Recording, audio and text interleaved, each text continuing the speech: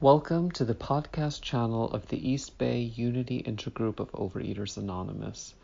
The opinions expressed here are those of individual members and do not represent OA as a whole. For more information about our intergroup, please visit our website at eastbayoa.org.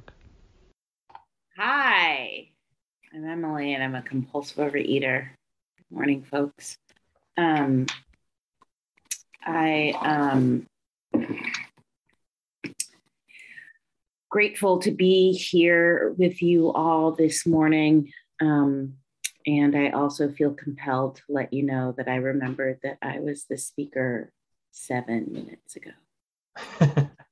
So you will get authentic and compulsive overeater. And actually that brings me to, can you give me time warnings, please? Sure. What kind? Tell me every 5 minutes. Thanks. Okey-doke. It brings me to what I'd like to speak about this morning, which is the notion of belonging. And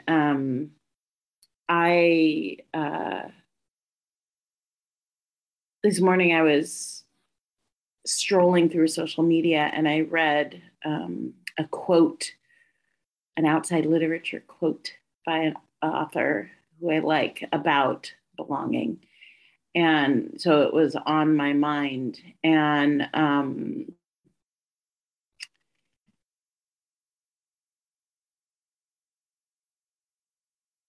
I was reflecting this morning about what that has to do with me and my role and place in OA.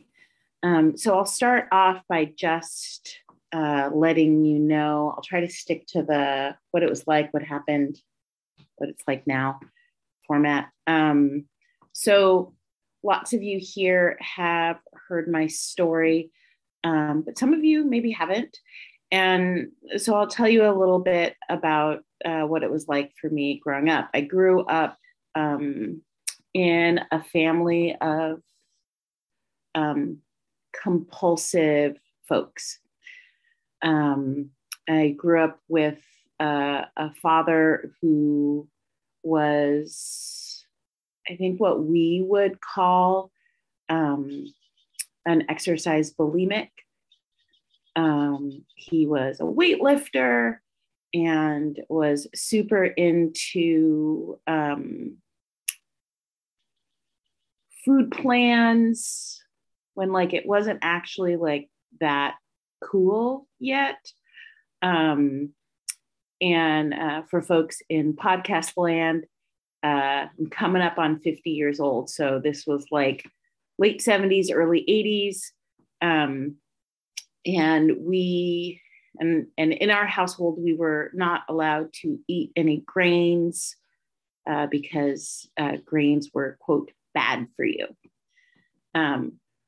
Now, sugar, yeah, you can have as much of that as you want. But no rice, people. You're not going to have any bread. And so my dad, from the outside, looked extremely fit and was lauded for that. And he was also the guy in the aerobics class, the only man in the yoga class, and that was his. He was very focused on being fit. My mother, on the other hand, was, quote, not fit. She was overweight and didn't really exercise in my memory at all. And food, she was is a compulsive overeater. And food was a way to connect and to be soothed and to feel good. And so my dad was pretty violent and also was an alcoholic and had some mental illness. So the environment, we were also really poor. So the environment was chaotic. There were like really strict rules that if you did not follow them, there would be a violent outcome. And there was a lot of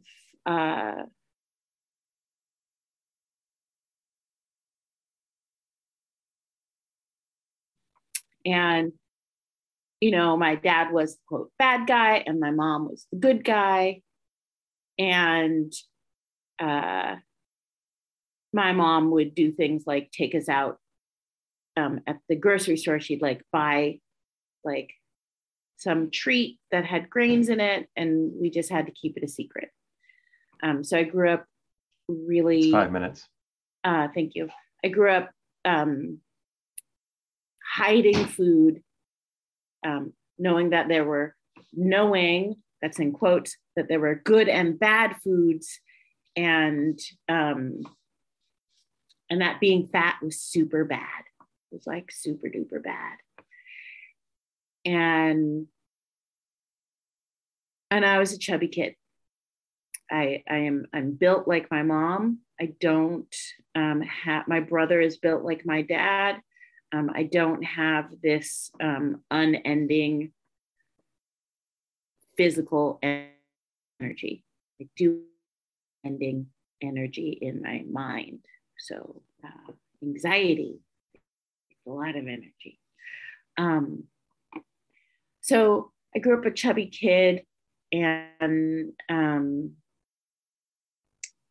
grew up in a family that I didn't feel like I was supposed to be there. I was never to have any real needs. My parents' needs were more tantamount than mine. I was the adult in the family, and so I just did what I thought I was supposed to do based on TV. And so I got good grades, and I smiled all the time, and I tried to survive. So you can fast forward that behavior into suddenly I'm in college, right? and I'm still big, and I still feel like the only way I can survive is to give people what they theoretically want from me. And I was desperately, desperately alone. I had lots of friends, and I felt alone, and food was the thing that didn't require anything of me theoretically. I could just be okay with food. I didn't have to pretend to be anybody else. And I, in middle school, picked up purging, and it got kind of bad in college. Well, there are periods of time where my vanity actually prevented some of my purging. So when I shared a bathroom with a bunch of girls on a dorm hall, I didn't do it very much because I could easily be found out. But as soon as I got a private bathroom, then it was sort of like to the races. And I have this moment in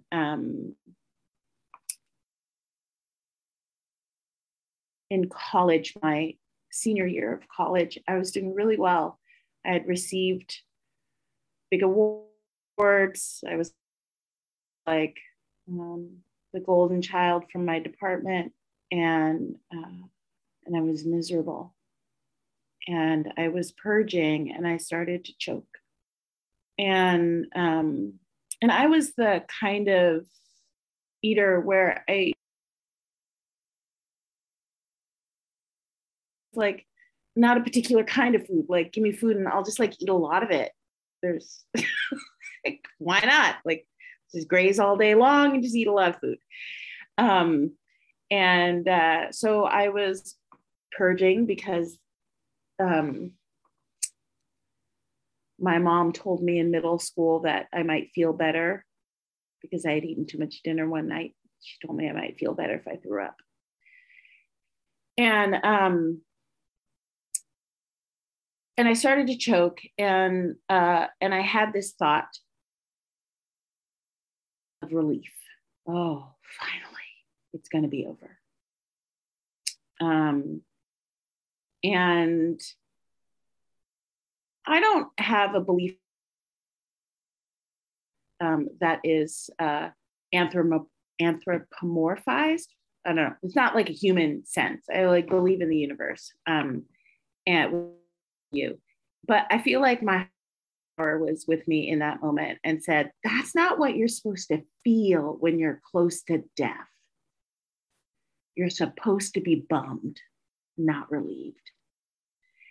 And I feel like that moment was like so many moments in my life where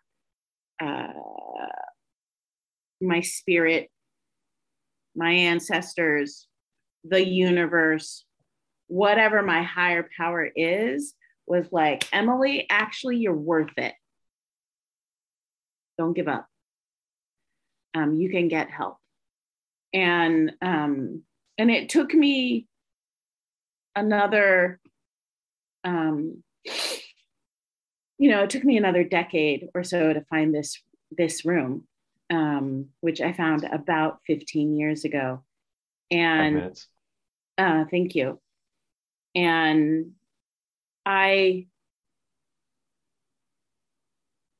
I'm a school person.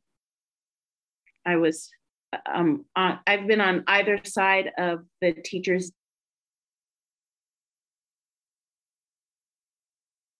stop.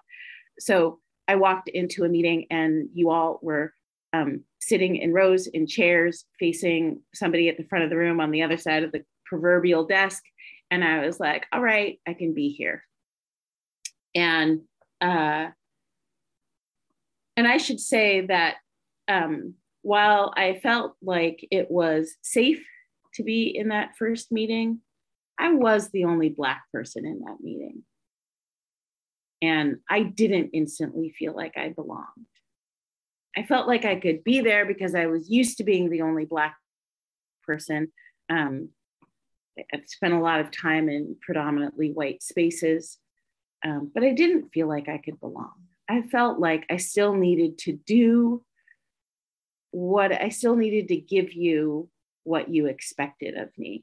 So I spent my first few years in program looking for what I wanted, which makes sense, but just like taking other people, like, oh, well, that person does that, so I should do that exact same thing. I'll do that.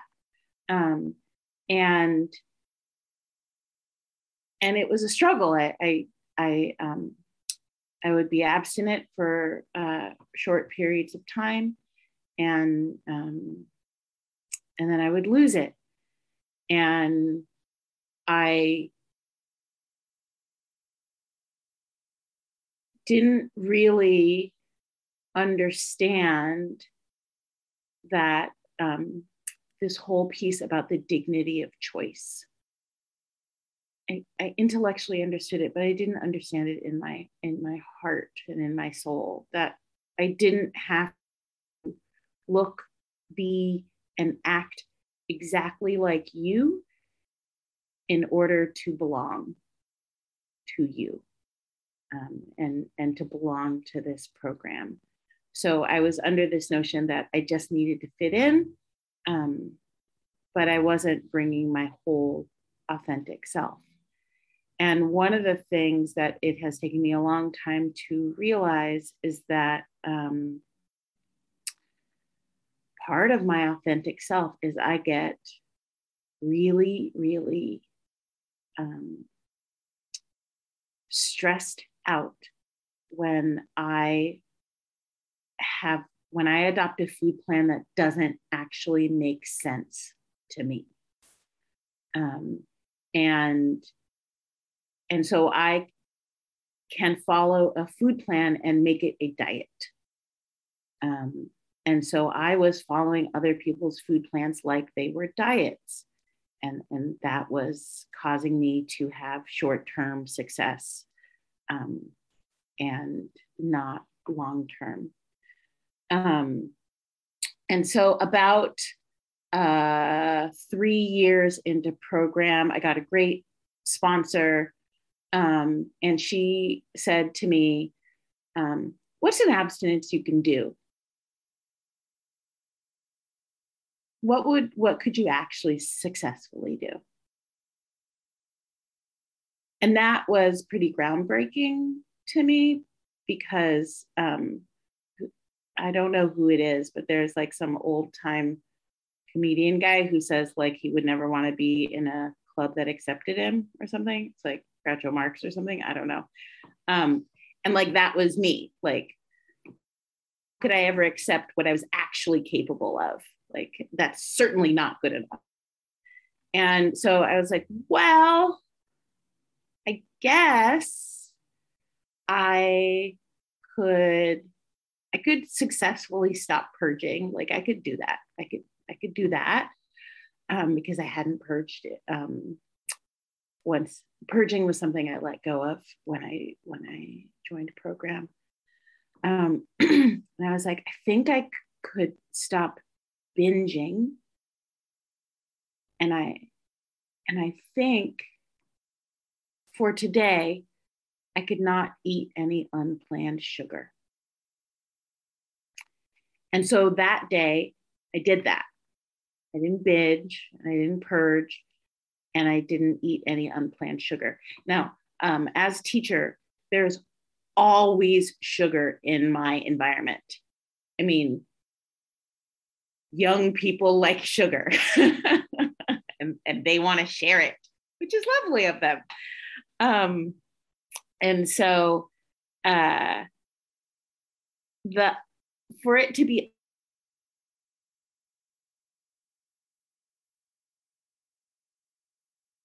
saying like I could someday plan it gave me the mental release to not have to rebel against it, because it wasn't something that, you know, like my dad was like making me do, or this plan was making me do, or this whoever was making me do.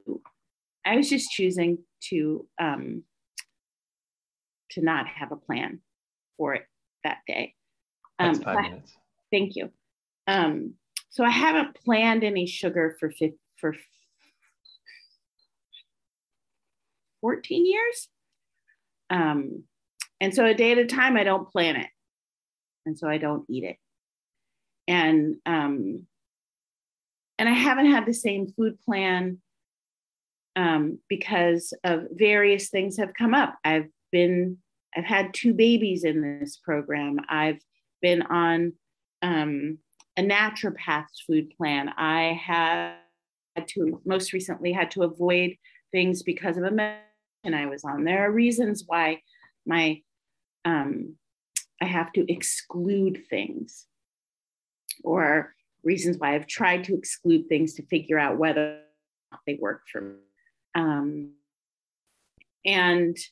But having the ability to know that my membership in this program does not rely upon somebody else's notion of my abstinence has made it a place where I can be safe and grow and to show up authentically. And so this notion of like fitting in versus belonging, in this quote that I read of like fitting in is like what I've been talking about, like trying to be what I think other people want me to be. Belonging is showing up authentically as me. And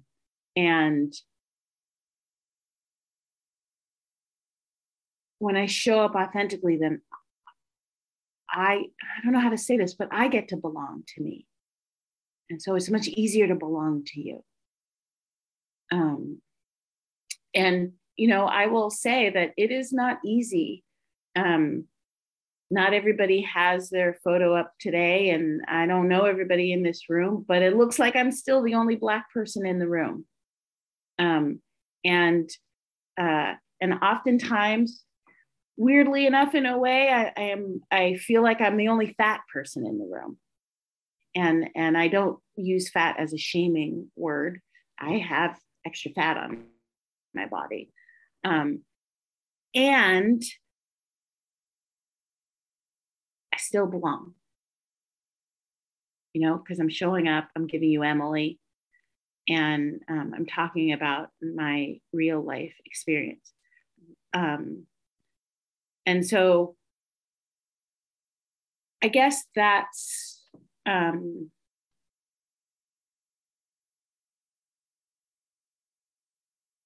guess that's what I have to say this morning, is that when you show up authentically yourself, even if you're really different, you make it really safe for me to show up. And that has happened over and over again for the majority of time for this decade and a half that I've been coming to this program. And I'm really grateful for that, because life is not always easy. Life doesn't feel very easy right now. I've cried a lot in the past week. And I have big stressors. And I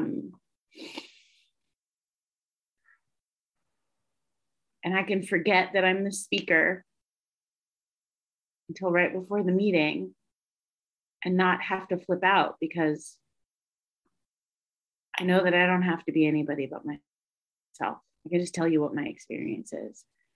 And my experience is, if I try to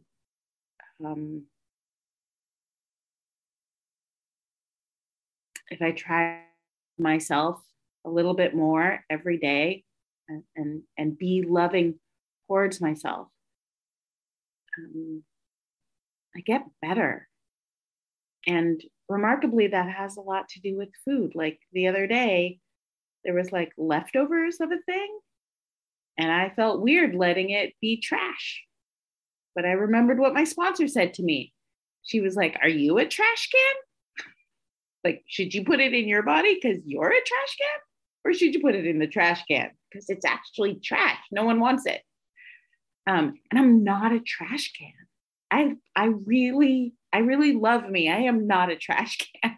So I don't have to eat the leftover stuff or the free stuff or the special stuff or the, like whatever it is. Like as compulsive eaters, we do all that convincing of ourselves that like, well, but it's just a little, or it would be a waste, or like, oh, I'm not going to have this opportunity again, or whatever the mindset is. Okay, thanks. I'll wrap up. So thank you, everybody, for showing up and for being you in all your complicated self.